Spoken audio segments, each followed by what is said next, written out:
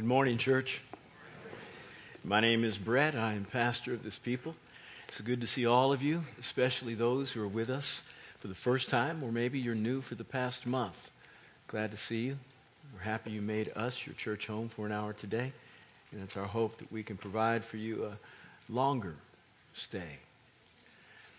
We're going to continue our series on grace, what it means to partner with grace. Turn with me over to 2 Corinthians chapter 8. 2 Corinthians chapter 8. The title of the message today is Grace to Give. Grace to Give.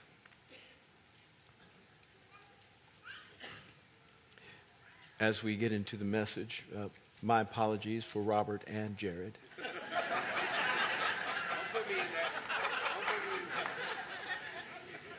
Some stuff a boss can't fix.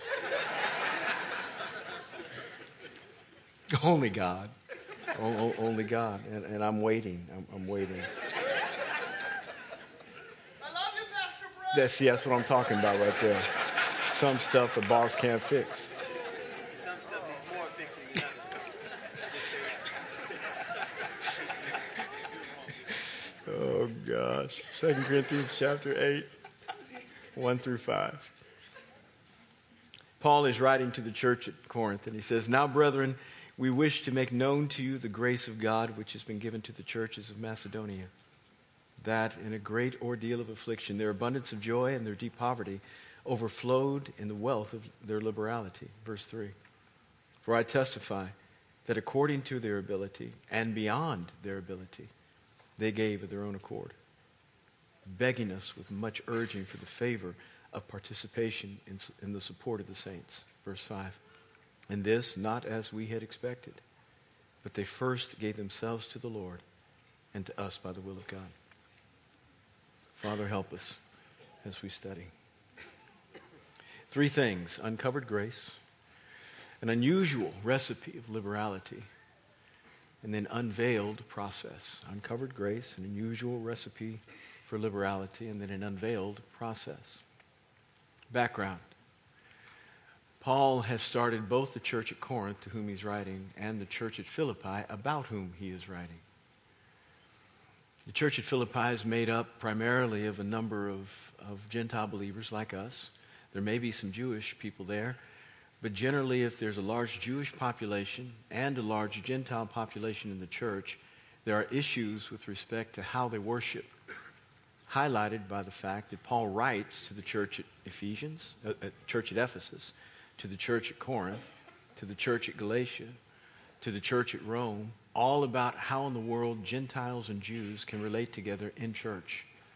What does a potluck dinner look like when Gentiles bring ribs and lobster? And you've got this kosher community over here, this Jewish, that can't figure out how in the world to incorporate this Gentile culture. And that's just the small things. They have different standards about what worship ought to look like, and different ideas about what's holy meat and what's not holy meat, what is proper regarding the Jewish festivals and what isn't, and what they can drink, and what was this prepared if I'm going to eat it, even though it may be something that's on the list of dietary requirements for the Jews. And what was it prepared? Did you wash your hands before you cooked it? I mean, there were all kinds of regulations. We see none of that in the church at Philippi when Paul writes. No issue regarding Jew and Gentile. And so our sense is, because we understand how it got started, meaning the church at Philippi, you can look in Acts 16 to see it, it was started by men and women who were primarily Gentiles like us. It did not have Jewish lineage. That the church itself was probably monoethnic, maybe multicultural in that there were Gentiles from all over the world, but it was monoethnic with respect to the Greek culture and maybe some Romans. Seeing that to be the case, the fact that Paul talks about how extraordinary the Macedonians were, and the Macedonian region was the region in which Philippi was founded. The Macedonians were, with respect to their giving to Jerusalem, is not only strategic in terms of Paul's scope, but amazing in terms of their heart. Because most of the Jews in Jerusalem didn't even think we Gentiles could be saved. They thought that Jesus was a Jewish rabbi who came to minister to Jewish people and died for Jewish people. God had to give Peter a very specific revelation about us to let him know that he cared about us as well. Even though Jesus said, go into all the world and preach the gospel, the disciples heard it like this: go into all of the Jewish world and preach the gospel. Meaning wherever you find Jews in the world, tell them about this Jesus who is their Messiah. Peter had no idea that God was interested specifically in us. And I don't know that I fault him, because that's the culture in which he grew up. But he sure didn't hear well with respect to what Jesus intended. And it took 10 years, before God had to get his attention, with him being at a friend of his house named Simon. And Simon was a tanner.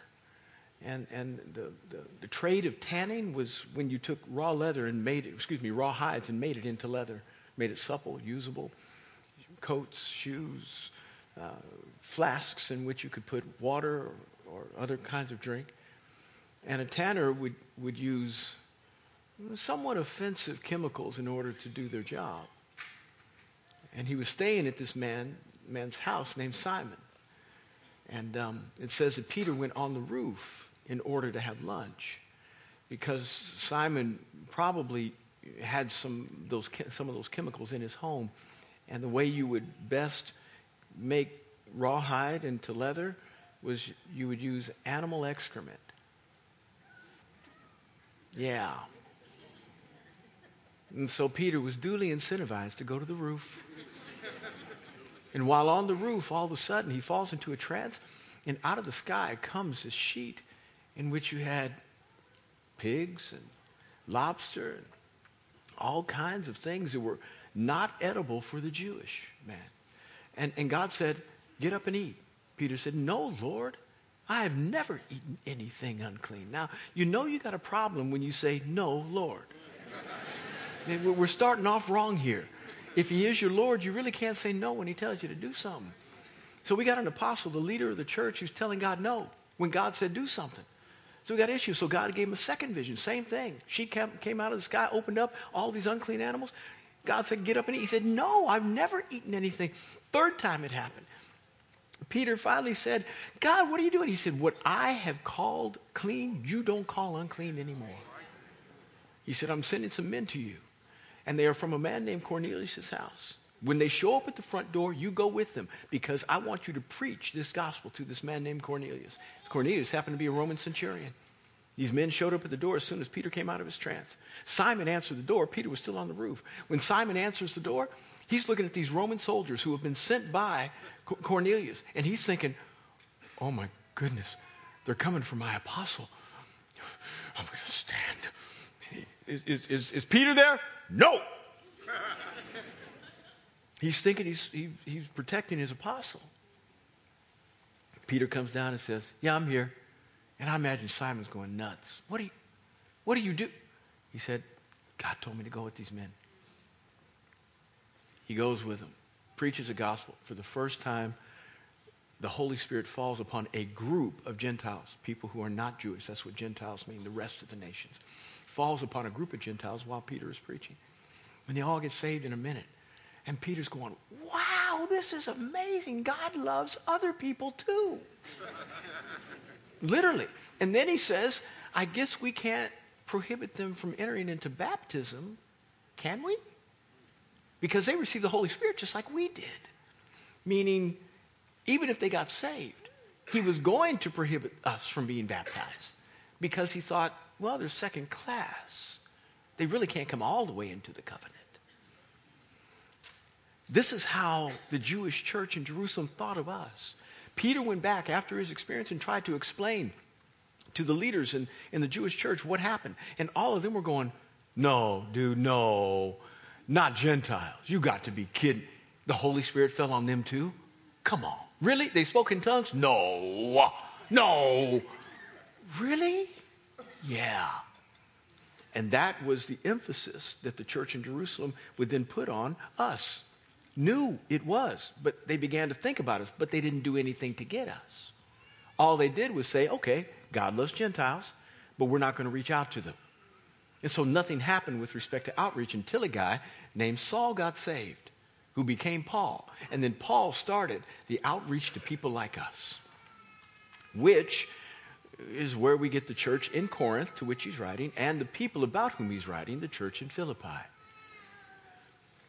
God is bringing now this church in Philippi, and we don't have any indication that it's Jew and Gentile because there's no discussion of how they need to get along, when you do have discussions in the other books I referenced prior. So what we have is a predominantly Gentile people giving to a predominantly Jewish people in Jerusalem. In fact, probably only Jewish people in Jerusalem that are Christians that are experiencing very great difficulty because there's a famine going on in the land and the Jewish people are impoverished. What a juxtaposition. People giving to a people that didn't think the people who were giving should even be saved. Now, you talk about a strategist. I don't know that there was a better one than Saul or Paul. Same guy, changed his name. Just think, if there had been no church outside of Jerusalem, what Jerusalem would have done during the time of famine when people were dying. Not only did Paul reach people like us, but he reached a supply chain that helped the church in Jerusalem survive a famine that lasted 4 or 5 years. And in doing so, tied Jerusalem to the rest of the world. And now they could look at Philippi and they could look at Corinth and different places and say, gosh, I didn't know they cared about us because we sure haven't cared about them. He brought relationship into it by giving. And there's something that is built when you enter into the grace to give.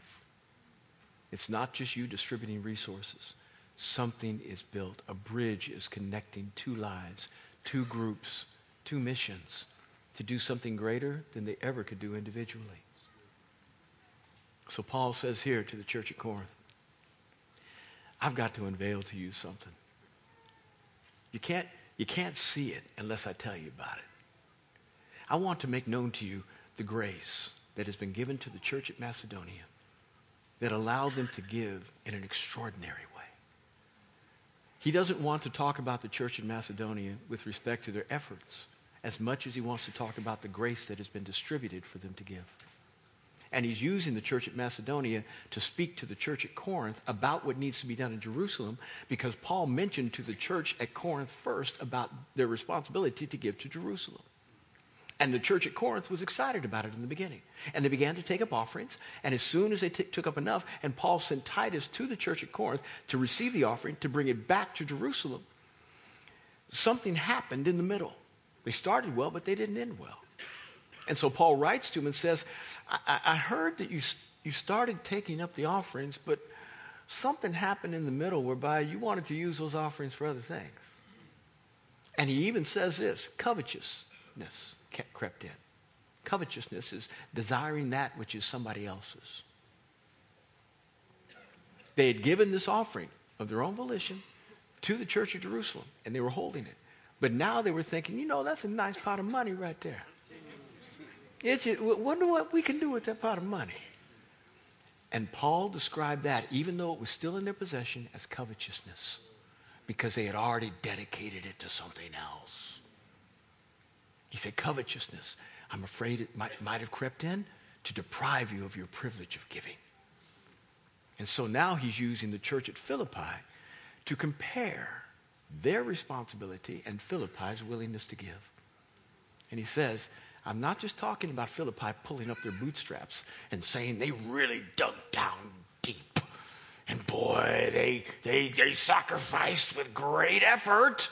No, he says, I want to make known to you the grace that was given to them. Grace. Grace allows you to do what you cannot do on your own. And when you partner with it, people look at you and say, how did you, where did that come? And you can't take any credit because you realize it was the grace of God. I want to make known to you the grace of God that was given to the church at Macedonia. He uncovers that this was God's doing. And it's a privilege when a church can move into a realm where grace can only define it. It's not because they were wealthy. It's not because they were so gifted. It's not because they were so mature and they've been around a long time and they know the ropes so well. It's not because they had a bunch of ministers. The grace of God was on them and they were able to do things that they never could have done on their own. I want to make known to you this grace, he says. Why? Because if it was all about Philippi's effort, then Corinth may not be able to match it. If it's all about just comparison, gosh, you ought to go to another church. Because there are better preachers than me. There are better worship teams, although they were pretty hot today. They were pretty hot today. I might take that back a little bit. Better administrations. We do what we can, and we try to do everything we do with excellence. We press it because we want to make sure that there are no distractions to your progress in the kingdom. Zero. That's our goal. And that every place you go in our church, you're able to see the same degree of excellence, administrated by different personalities, pulled off with different gifts, but the same degree of excellence every place, with the same value system, the same understanding of what discipleship means, the same understanding of leadership development, the same understanding of service and sacrifice. We work hard at that, but we are not the best in the world. If it's all about just comparison, boy, T.D. Jakes got it going on, baby. That dude's amazing. Lon Solomon down at McLean Bible, wow, he got like 20,000 people. He's got it going on. My buddy Gary Hamrick over Cornerstone in Leesburg, what a pastor. He's my friend. 4,000 people on a Sunday. Wow. I'm not trying to compare. But if grace is distributed to us, then we can do whatever we are called to do outside of our ability and do it to the glory of God and then be an example to anybody else. You may not be able to do it like us, but when grace is distributed to you, you can do it like you. You can do it however God has called you to be and whatever he's called you to do. You can do it like you. I want to make known to you this grace. And everything about Christianity is prompted by, fueled by, empowered by grace. It's not about how wealthy you are. It's not about how strong you are. It's not about how much influence you've got. It's about whether the grace of God is empowering you. Otherwise, you can take all the credit. It's all about you. And I've already gone way beyond my ability to take credit. I know what I'm not. I understand every day what I don't have. The only reason you're here and the only reason I can do what I do, whereby you want to sit here and listen to what I do, is by grace. That's it.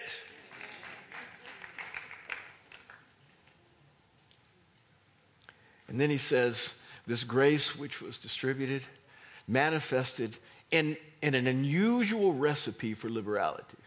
Now, most people define the ability to be liberal with their resources on the basis of how much they have. So if you're wealthy, then you have the ability to be very liberal. I mean, we look at people that are billionaires and we think, well, why don't they just give one?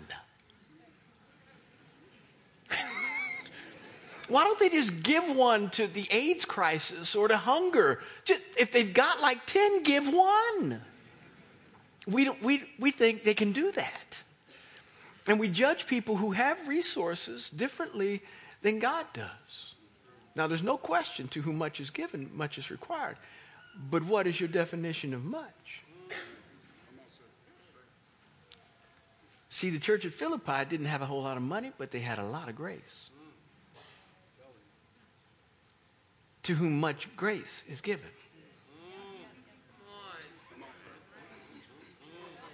So whether you have money or not doesn't have anything to do with how liberal you can be. The recipe. I want you to know, Church at Corinth, that in these people's great ordeal of affliction, he doesn't just talk about affliction. It's not that they were going through a difficult time. They were going through an unusually hard, difficult time. You don't see these words put together in any other way than when Paul talks about, other than when Paul talks about the difficulty through which he went. When he says, I was a day and a night in the sea like 3 times, drifted on wood, beaten with rods 4 times, flogged 5 times, abandoned by brethren, hungry, naked, And then he says these momentary light afflictions. Momentary light. He says, I want you to know what I've been through. I boast about these afflictions through which I've been. He says these people, they went through a great ordeal of affliction. Great ordeal. And we do know this, that the church in Philippi did not start amicably. There were no red carpets rolled out for Paul when he came to start it. It was a difficult time. Very, very hard. As Paul started the church in Acts 16 in Philippi, he was going through and preaching, and a woman named Lydia had just gotten born again, and then people in her house had gotten right, and then he was walking through the city, and there was this little girl that was following him. And she was saying, Paul, servant of the Most High God. Paul, servant of the Most High God. Paul, servant of the Most High God. Over and over and over. Well, you would think that wouldn't be much of a problem, and that maybe she was announcing how wonderful this man was, except she was inspired by the enemy, and it was mocking. So it wasn't Paul, servant of the Most High God. It was Paul, servant of the Most High God. That. And after a day, Paul realized this shouldn't be anymore. So he turned to her, and he cast the devil, the evil spirit, out of the girl that was inspiring her. So she had moved in the spirit of divination, kind of fortune telling. She didn't have God in her. She was moving supernaturally, but by the agency of the enemy. And he cast the devil out of her. Well, she was hired by a master. She was a servant girl. And the master realized she's lost her ability to do the supernatural stuff anymore. He got hot. Because he lost his goose that laid the golden egg. So he goes to Paul. He says, you just ruined my day. I have no more income now. He got all of his buddies that were idol makers and the whole guild of people that worked. A guild was union back then, closest thing. Worked together in order to produce the kind of commerce from which he gained from this lady. And he got all these people together, and they came and stormed Paul and Silas, and they took them before the magistrates and said, these people are ruining our economy. They didn't say anything about the gospel. There are many ways to persecute the church. It's not just about what you say. They'll find other ways to do what they can to stop your influence. They're ruining our economy. They beat Paul and Silas and threw them in jail. That's how the church at Philippi got started. That was a reputation that all the believers who came after them had to deal with. That was the wake that they fell in every day. So when they talked about Jesus, everybody remembered, oh, you're part of that band that got arrested, beat up those criminals and messed up our economy. You're with them, huh? So, and remember, the early church, persecution came at different levels. It wasn't just one-on-one. It was governmental. Church at Rome hated Christians. Excuse me. The Roman government hated Christians. They didn't like the Jewish faith to begin with. One, it was monotheistic, and theirs was polytheistic. So they couldn't understand why the Jews would reject all of their gods and choose one. Why couldn't they just add their gods to the pantheon and flow in with the Roman Empire? Number two, the Jews thought that there was a different system by which they should live. Different culture, different religion. They had their own temple. They wouldn't accept any of the other temples. And they had their own customs, new moon festivals, all kinds of things, Day of Pentecost, the Passover, Feast of Booths, things that they had to accommodate in the land of Judah that the Roman Empire didn't want. To show how the Roman Empire was so trying to make it work, although I have no way of trying to apologize for the Roman Empire. This isn't an apologetic as to how good they were. They were a mess. They were horrible. But they were trying in that not only did they place Pontius Pilate over the region of Judea, but they also let the Jews have their own governors while Pontius Pilate was there. So you had Herod, you had Felix, you had Agrippa, a whole bunch of different puppets of the Roman Empire that were supposed to be in the best interest of the Jews. They were working it, but they didn't know how to make it happen. They got so mad at the Jews by 70 AD that they came and destroyed Jerusalem. They would rather have the city not exist than to receive taxes from them. That's how mad they were. And on top of that, now you've got this extended religion from the Jewish religion that was led by a guy who actually said he was a king instead of Caesar. So all the people who were in Jerusalem, even though they were Jews, if they were a part of the church, they were also now Christians, who followed a guy who the Romans said was a rival of Caesar. So they hated Christians even more than they hated Jews. There was no love lost. So when a Christian became a Christian, now they couldn't be a part. Excuse me. I woke up at 3 this morning to fly in from Detroit.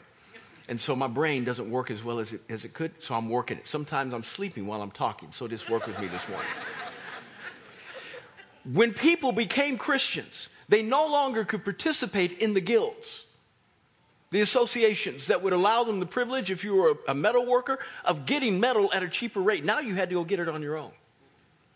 If you were a seamstress, you couldn't get the fabric you needed. You had to go get it on your own. Everybody else could buy it in bulk, not you. And then they would tax Christians even more. So there was persecution all over. You could even have your property apprehended. And lastly, you could be thrown to the lions or be gladiator practice. It was horrible. Something on that order, someplace in there, defined great ordeal of affliction. Secondly, it said they had the abundance of joy. Great ordeal of affliction, abundance of joy. These two don't meet. Not in the world, they don't meet. Only for the believer who sees and hears and feels things differently. Only for the person who understands that there's a reality beyond the one they're in can they have joy that goes beyond the pain. That your affliction doesn't have to define you. I know you're going through difficulty, but it should not rob you of your joy. Because at the core of who we are a people that are not getting what we deserve. Every day of your life, you need to get up and set the tone by saying something like this. God, I ain't going to hell today, thank you.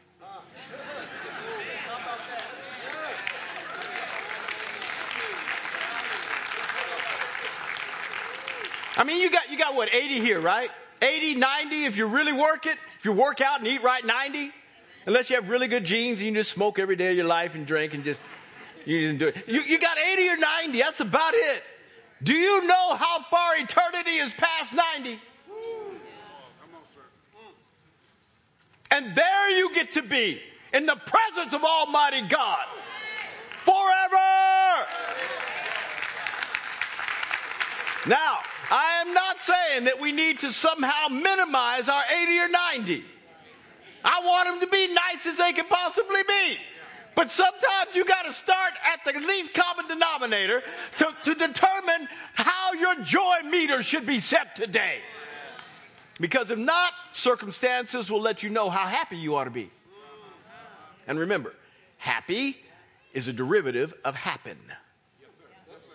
So whatever happened to you today will determine your happiness. If it wasn't good, you ain't going to be happy. If it was good, you're going to be happy. Do you know there's a lot of bad that can happen to you when you walk out this door? The world's going the wrong way. For the most part, a lot of bad can happen, which is going to determine how happy you are. This is why you cannot let the world determine whether you should be happy. You can't. You've got to let something else be your meter. Something else be the barometer on your joy. And that is the fact that God loves you and you have not been judged for your sin. You don't have to suffer the consequences of your misdeeds. He has paid your penalty. He took your whooping, and forever your name is written in the Lamb's Book of Life. You let that be the tone setter for your soul every day of your life. So you can have joy even when things are crumbling around you. In a great ordeal of affliction, you can have joy that abounds in your life. Doesn't mean you need to be happy about the bad stuff. It just means it doesn't set the tone for your soul. Are you listening to me? Now that's only the second piece of the recipe. The third is they were poor as you could get. Deep poverty. We would call it abject poverty. We're not talking about American poverty.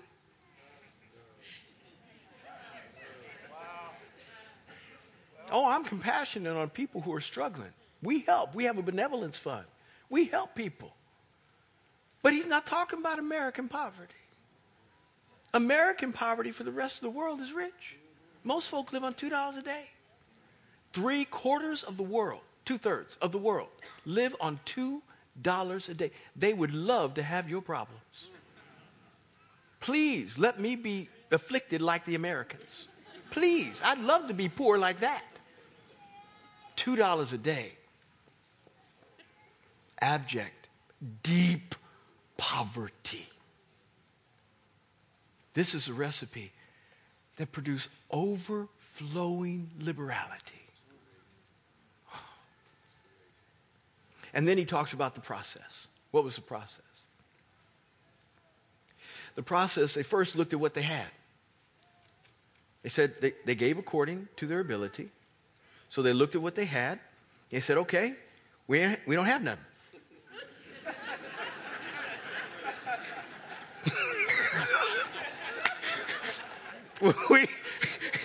My balance sheet says 0.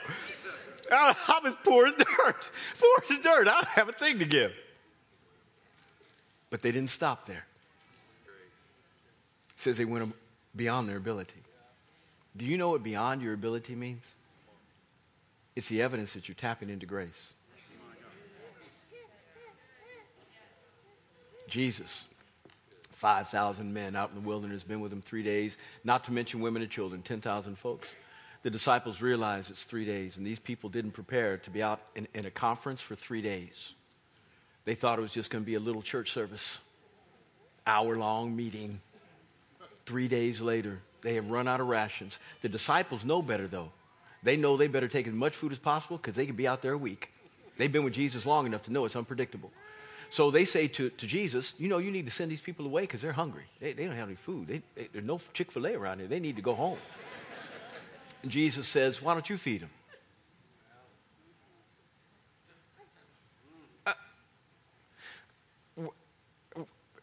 I mean, we've only got 5 loaves and 2 fish.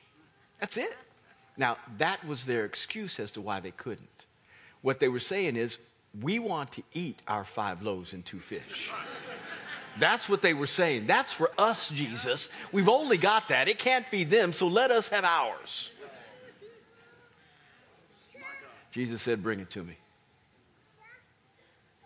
Jesus saw something different. He was able to tap into something different than just what was in front of him. With respect to that crowd, he was poor. If he just looked in the natural, couldn't get any more poor. He didn't have enough to feed 10,000 people. But he had grace. And grace produces that which you do not have. That's what grace does. When you partner with grace, it extends your ability. It produces beyond your ability to produce. Tapped into grace and all of a sudden gave thanks, took that bread, broke it, and just kept breaking.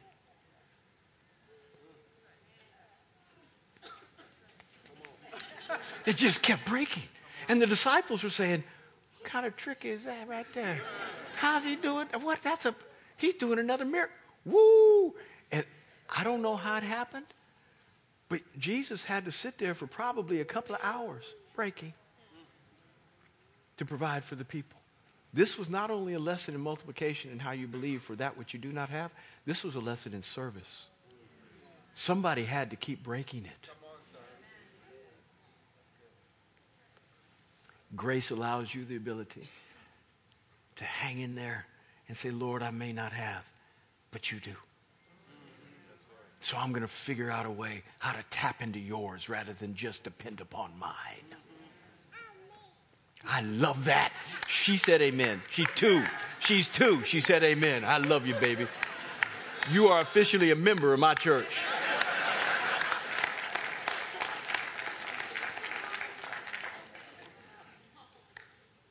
Outside their own ability. And then it says they were willing. How's your want to?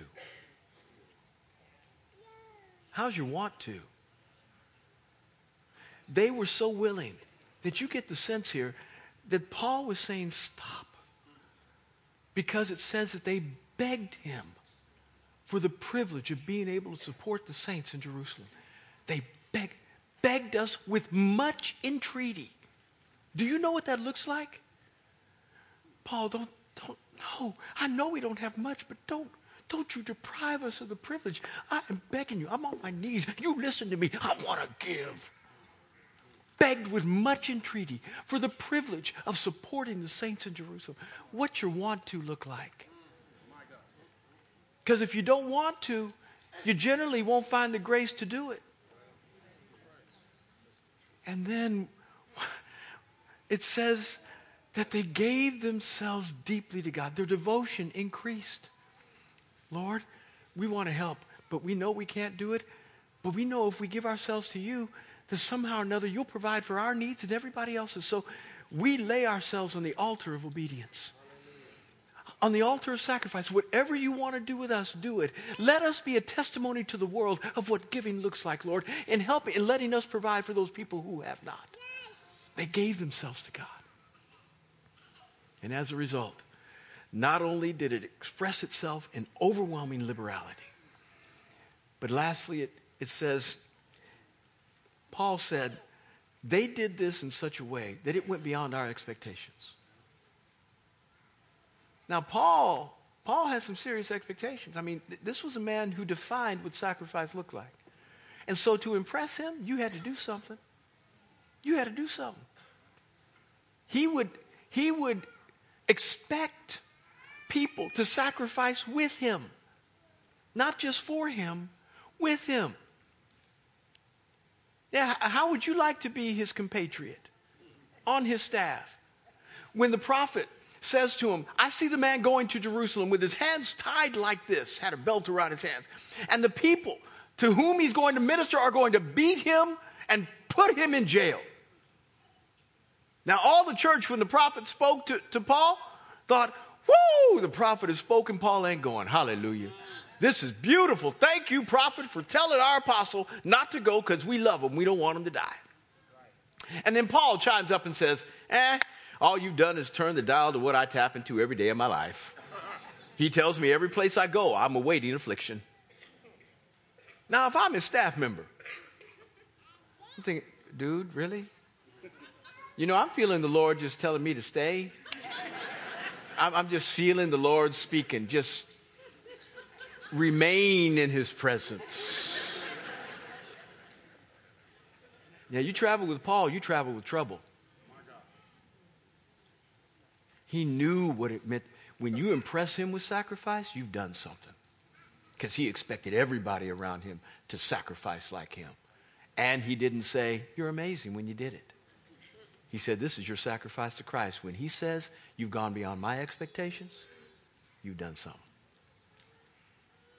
I'm begging you, figure out a way in your giving to partner with grace. Don't always just look at what you got. Try to figure out how to go beyond your ability and see what God will do through you. Can you say amen? Amen.